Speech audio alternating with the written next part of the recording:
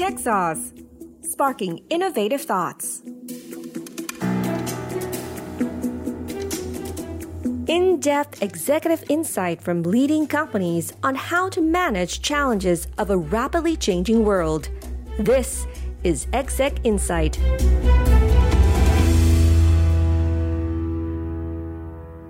Indorama Ventures on sustainable management of plastic waste. Plastic waste is a contributing factor to global warming and has a significant impact on the environment.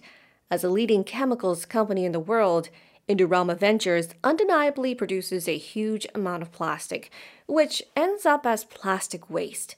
However, the plastics industry has many ways to support the reduction of its waste and its impact on the environment. Today, we talk to Yash Lohia, the Chief Sustainability Officer of Indorama Ventures Company Limited, on how plastic waste can be managed. We also look at how the company is adopting the concept of circular economy to bring about sustainability.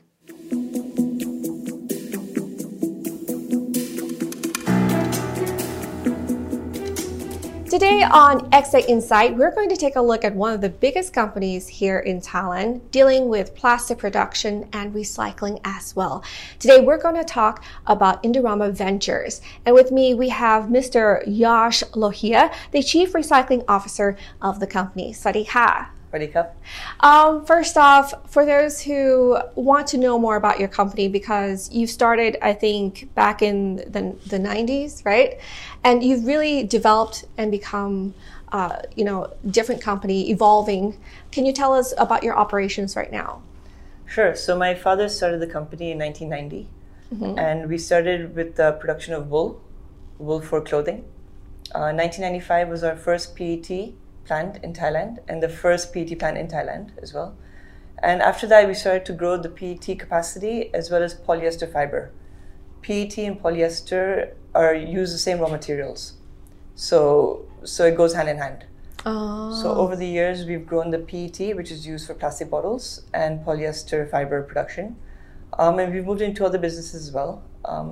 In the fiber division, we've gone into hygiene fibers, which is used for masks, for feminine care, for diapers. We've moved into mobility fibers, which goes into tires, to airbags, seatbelt yarn, lifestyle fibers, which goes into clothing, and then also we've gone upstream, so the raw materials that make polyester and PET. You know, in every moment, in each moment of a company, whenever they grow, they have to decide to evolve and to change. As you said, you started out, creating something that was not plastic. What would you say would be the motivation to why your family decided to change and keep changing? Well, we started with wool, but soon we realized that, or my dad realized that wool cannot grow so much. The industry doesn't grow too much, and we wanted to get into an industry that could continue to grow as a necessity to society. So PET was one of those products. Plastic bottles, before water was more into glass bottles. But plastic bottles are lighter, easier to handle, they don't break. So that was a business that was driven IVL and my dad.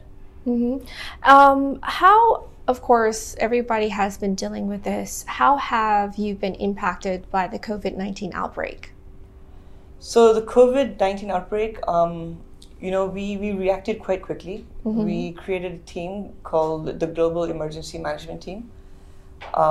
As you know, we have 120 plants globally, quite equally spread across Europe, North America, South America, and Asia, and Africa as well. So we created a team which has our global leaders, and we started having daily calls to see the impact with each plant. And some plants were impacted, but PET, which is our core business, which still accounts for more than 50% of IVL, was not impacted. Actually, it grew a bit more because people were stocking up at home, water bottles, for example. So at the beginning of this outbreak, what was the feeling, how were the emotions in the leadership, of your company? Could you have it guessed that it would have been this big of an impact and lasting this long? We could not have guessed how long it lasted, Yes. but I think the management team did a great job. Everyone stayed calm and really thought through it methodically. So everyone stayed calm and, reacted in a very appropriate way. We took all the precautions at all the plants, tried to contain the spread within our plants. In IVL, we have had some positive cases, but we contain it as much as we can. Now, you don't only operate here in Thailand, you have expanded overseas. What were the first measures that you took towards, countering the outbreak in offshore areas? Well, the first measure we took was limiting the people going into the offices and limiting the people going into the plants as much as we could. Those that were non-essential workers, they could work from home. So that would be the first step we took. Some of the offices closed down completely and everyone worked from home, such as the Bangkok office. So that would be the first reaction we took. What were some of the challenges that you were met with, speaking about, because, if you're here in your home country, you kind of understand how, the government was tackling COVID-19, but if you're talking about overseas, was it a different story for different areas? Sure, it was a different story, but we have locals in every country we operate. So we will get the information through the local colleagues. What are one of the biggest challenges you were met with? Well, in recycling was one of the first impacts. So in recycling, it was difficult to get bottles to recycle, plastic bottles. That is because the waste sorting sites closed down. Waste sorting is a manual activity, and they couldn't practice social distancing. So they had to close down. Once they closed down, we can't buy bottles to recycle. So that was one of the first challenges I came across. So what did you do then? Well, 2 plants had to close down for a few weeks, one in France, one in California. But some other plants, we started growing the inventory of bottles. We bought as many bottles as we could to keep our plants running. So just a wait and see kind of situation. Yeah, we took measures, increasing our raw material inventory. At the same time, some of our customers on the fiber side had to shut down. So demand also came down. At the same time, our raw material supply also came down. But our plants ran, to meet the demand. So how do you think things are now? That, things are slowly reopening in some of the countries in Thailand as well. Yeah, so our recycling plant in Thailand was never affected. We could still get bottles over here. In the West, our recycling plants are starting to operate back to normal levels. They're still operating, maybe at 60-70% operating rate, but that's because the demand is not there on the fiber side. On the recycled PET side, which goes back into the beverage industry, that demand is still there, which is nice to see. So that means the sustainability targets of the brand owners is still intact. How do you think it's going to be for the rest of the year, do you think? It's starting to pick up now. In the West, all of our operating rates just keep going up and up. Consumption of PET is going up. Consumption of recycled PET is also going up. Fiber demand is also picking up in the lifestyle area. Hygiene fibers anyway has been strong because of mask mainly. So you've been a part of production of masks? We supply polypropylene fiber and polyester fiber to make masks. We don't make the mask ourselves. Yes. Yeah. So how has that been, do you think, with that supply, giving supply and everything? Has it been okay so far? It's been good. I mean, we run our plants fully to make those fibers for the mask, and we've been getting a lot of questions on, can you supply us? Can you supply us? Yeah. So it's been interesting to see. Okay, so going back to your company, as I said, there's always a moment where you have to evolve and you have to change. How has Indorama Ventures redefined itself in the past? And how is it redefining itself now? We talked about how you've changed from wool to PET. If you could go back and tell me maybe one or two biggest moments for your company, what were they? And also now, what is going to be the next change for you? So up until 2003, we were mainly in PET production, PET and polyester fiber, and only in Thailand. So the first change was 2003 when we went into the US market. And after that, 2004 went into Lithuania, 2008 more Europe, 2010 US. So that's when we started geographically expanding. And that's been a part of our business model to produce locally. Instead of, the traditional model is produce in China and supply to the world. Yeah. Our model has been to produce locally and supply locally. How do you think that has made a difference in that perspective going versus what traditionally people would do? Well, it reduces the supply chain time, so customers prefer it. Today, if you order PET from China and the US, it would take about a month to get there. But if you produce locally, you can have it in days. So that's been the biggest change, and it makes your relationship with the customer closer. And, when you talk about going to another territory, going to another ecosystem, it could be challenging at times. It was a very big move, right? To move from Asia to European countries, to America. What gave you that support? What motivated you to expand? Well, it wasn't me, it was my dad. Yes, for your family. But the motivation was to grow the company. You can only grow so much in Thailand.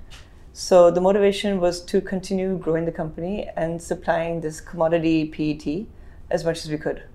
But there are challenges. Challenges was maybe, integrating culture, but we did a good job. That's been the strength of IVL as well. To work well with the locals in different countries. And what about now? Obviously, things are different with the COVID-19 coming into the situation. How are you and your company reinventing yourself? Well, we are becoming more sustainable. What I mean by that is we're more focused on ESG, environmental, social, and governance. We have sustainability targets, reducing water intensity, reducing greenhouse gas intensity, reducing energy intensity. So we continue on that path to be more sustainable. Today, if you look at ESG-focused companies, those are the companies that have more attention and get more funding. So that's one. It's been going on for a while, but there's more focus on it now. So how has technology come into play to accelerating your business model and taking your company to the direction that you want it to go to? Well, we're optimizing supply chain through AI.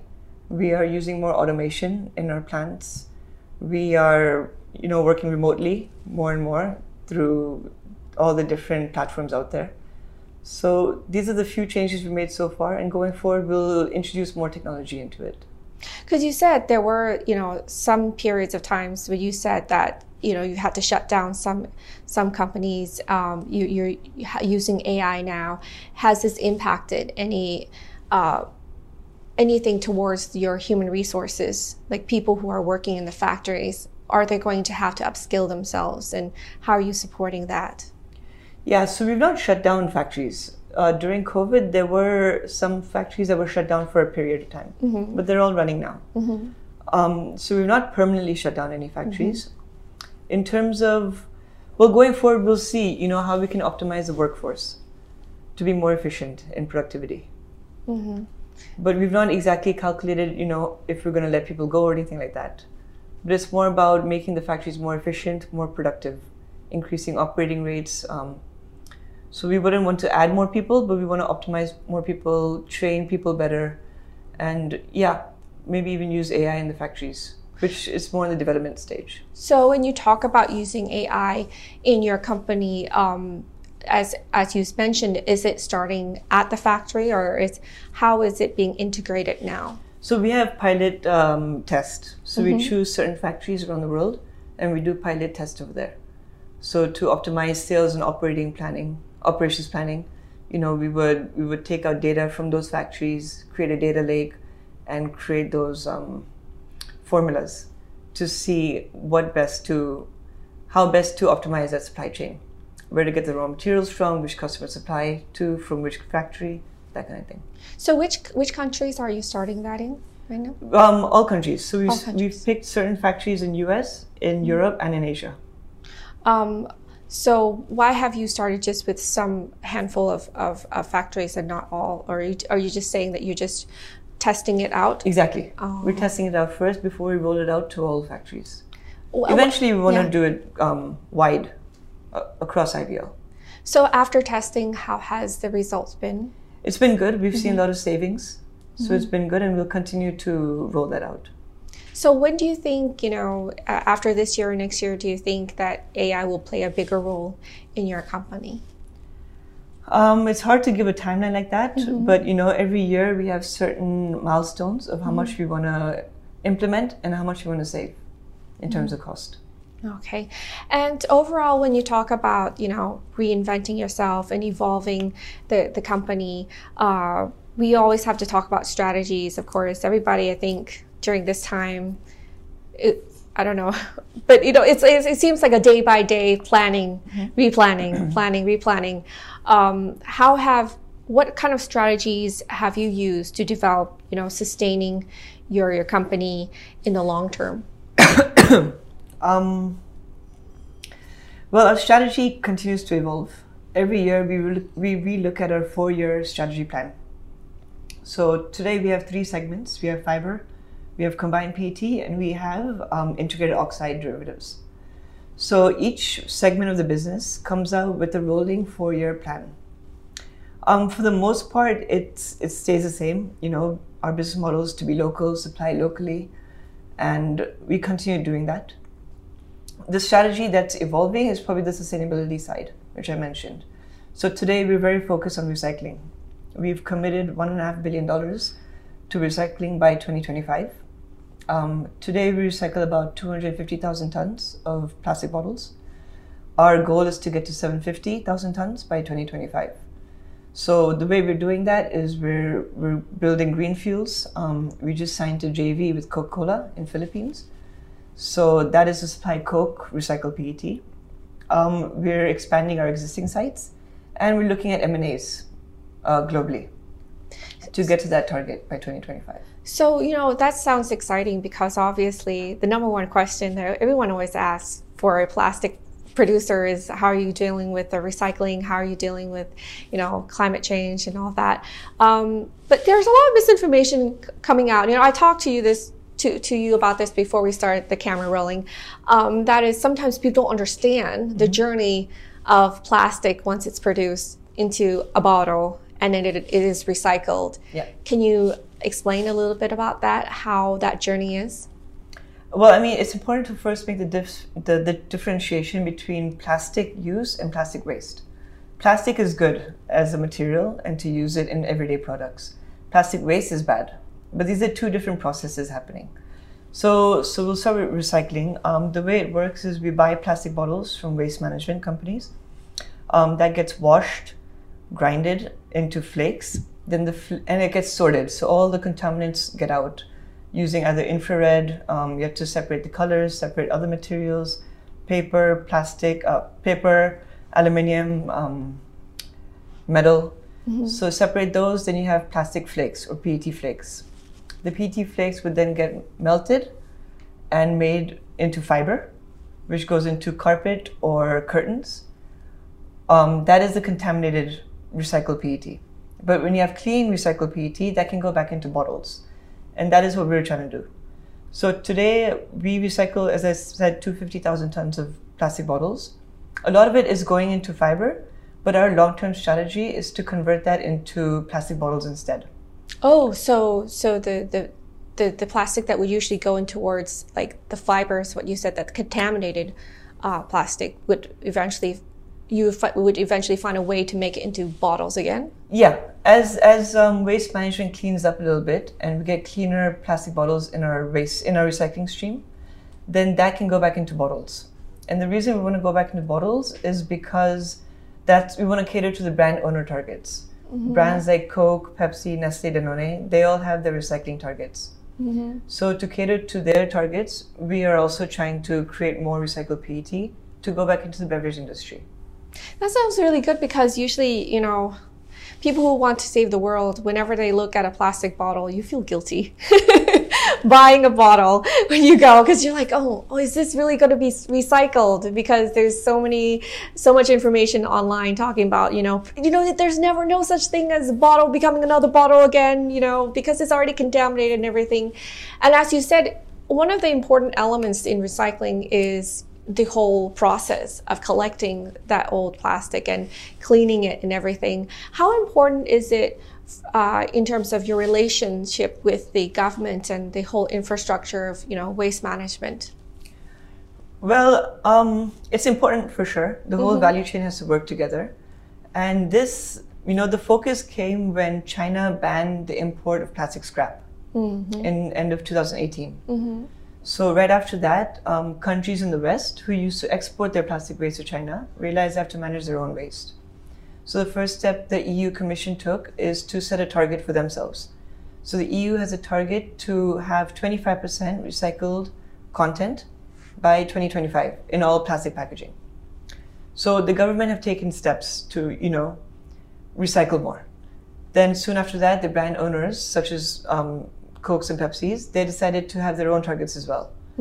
So the whole value chain works together, including the governments and NGOs. But when you talk about trash or recycling collection, it varies in different countries. For example, if you go to Japan, they're so detailed about dry paper. Then you have to clean your utensils or whatever, plastic utensils, and then you put them here. You divide it neatly. But of course, here in Thailand, it's a different story, right? People are still getting used to not having or getting free plastic bags when they go shopping. What are you doing to try and educate people about this, about recycling, or how are you working with the government or the public sector to try and have better collection? Yeah, so Japan is one extreme. Over there, they don't have colored PET bottles. So it's all clear bottles, which means it helps the recycling stream. We're not going that far in terms of, at home you have to clean your utensils. But what we're doing over here is we're working with schools. So we have created education material in multiple languages, not just in Thailand, but also globally.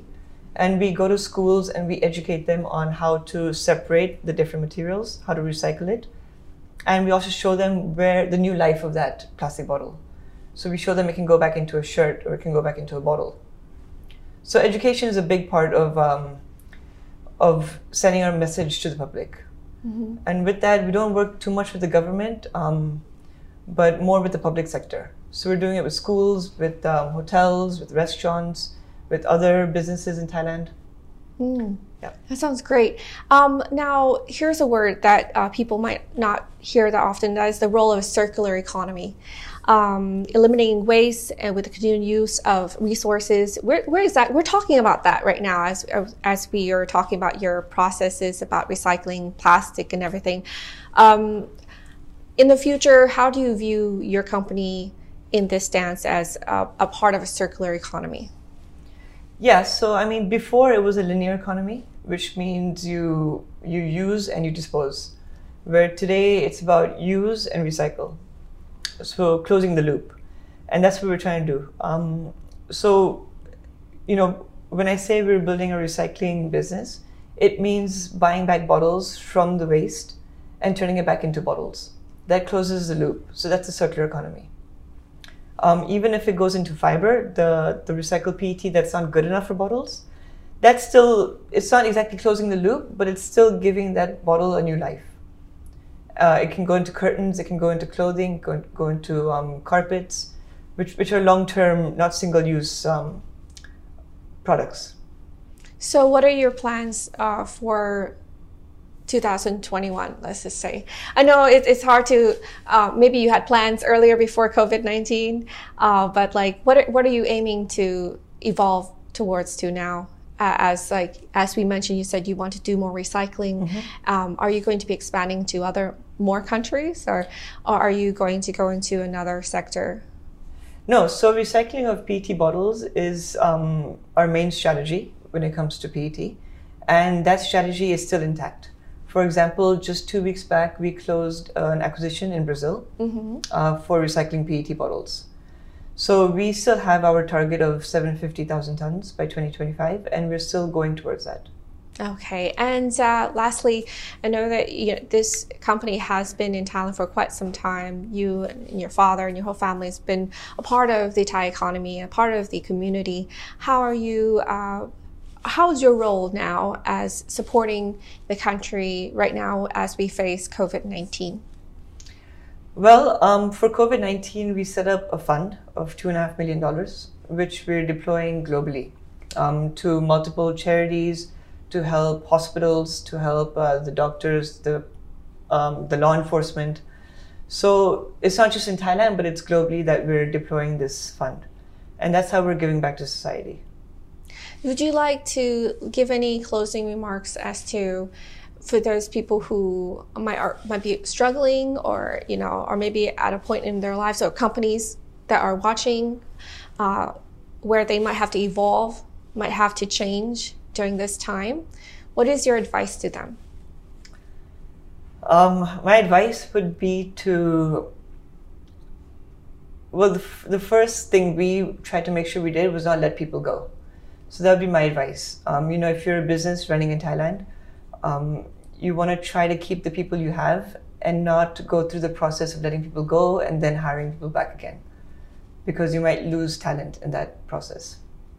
So how has COVID-19 and the outbreak of it impacted the plastic industry? So plastic consumption has actually gone up. Before COVID, pre-COVID, what was happening is environmentalists and consumers were actually against plastic, trying to ban plastics all over the world. Then COVID happened, and what people suddenly realized is plastic has been helping to keep food safer and lasting longer.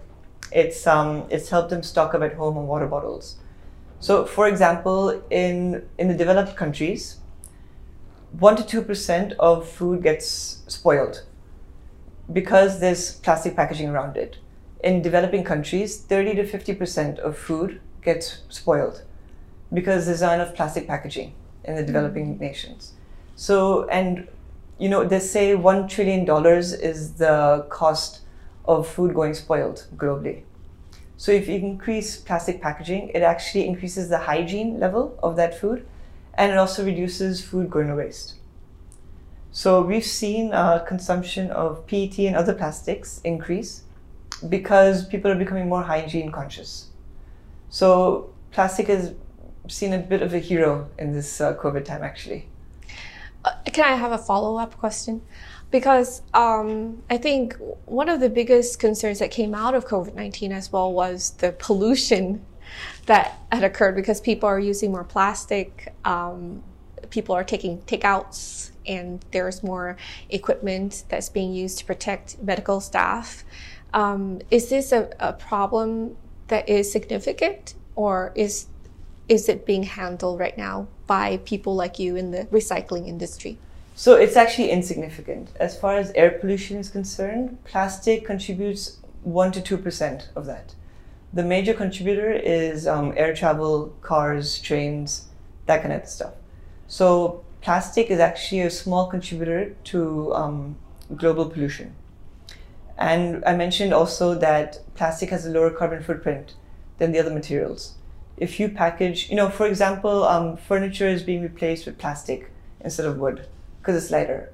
Planes, cars are being replaced with plastic instead of steel because it's lighter. All of this means lower energy intensities happening in the manufacturing process, lower oil being used in transporting these goods around the world. And so plastic is actually a material that we want to keep using as long as we can recycle it in the end. Mm-hmm. Or dispose of it, responsibly in the end. I have another question. It just came into my head. The question was, plastic being found in the ocean. How, when you talk about collection of plastic in society, that's easy because, in a way you can contain it. But once it's out in the ocean, it's kind of hard to think, how can you collect that? How can you clean it up? What is being done in this field? Yeah, so that's a difficult part. Today there's a lot of plastic in the ocean, but there's also a lot of metal and glass in the ocean, which you don't see because it sinks. So where plastic floats is the reason that everyone sees only plastic. But that doesn't mean you don't have metal and glass in the ocean as well. What the world is doing, so all of this plastic is all land-based, right? You don't produce plastic in the ocean. So it's all come from land eventually. And by land, from the land, it goes into the rivers when people dispose of it. And then from the rivers, it goes into the ocean. So one big change people are doing is they're starting to put nets at the river mouth so that it doesn't go into the ocean. So that's one good development I've seen. Okay. But cleaning up the ocean, there are a lot of startups trying to do that. Okay, so that's good to know. TechSauce, sparking innovative thoughts.